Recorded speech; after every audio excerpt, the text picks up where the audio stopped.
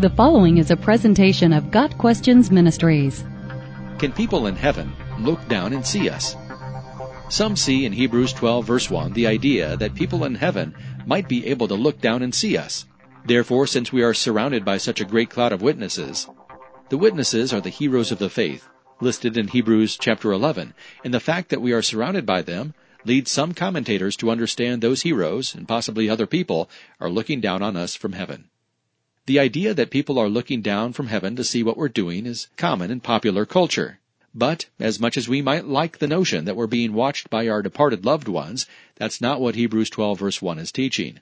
Building on Hebrews chapter 11, the author begins drawing up some practical lessons. That's why chapter 12 begins with therefore.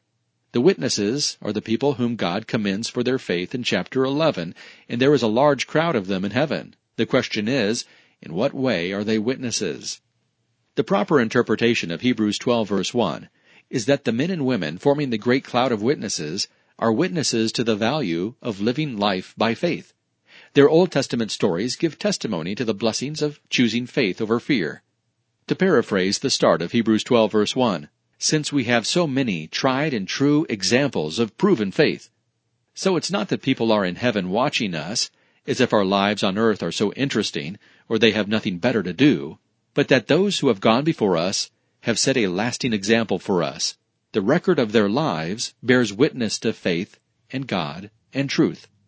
Hebrews 12 verse 1 continues, let us throw off everything that hinders, and the sin that so easily entangles, and let us run with perseverance the race marked out for us.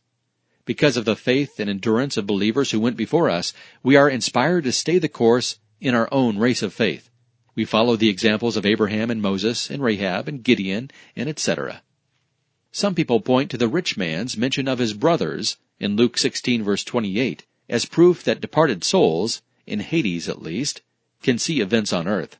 However, the passage never says that the rich man could see his brothers. He knew that he had brothers, and he knew that they were unbelievers. Also, some people use Revelation 6 verse 10 as a proof text. The tribulation martyrs call on God to avenge their deaths. Again, this passage says nothing about the martyrs seeing people on earth. It simply says that they knew that they deserved justice and desired the Lord to take action. The Bible does not specifically say that people in heaven cannot look down on us, so we can't be dogmatic. However, it is unlikely that they can.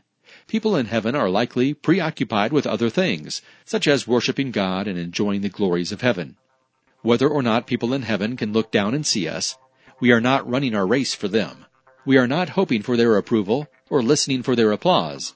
Hebrews 12 verse 2 keeps our focus where it belongs, fixing our eyes on Jesus, the pioneer and perfecter of faith. Jesus is our blessed hope, no other. Got Questions Ministry seeks to glorify the Lord Jesus Christ by providing biblical answers to today's questions. Online at GotQuestions.org.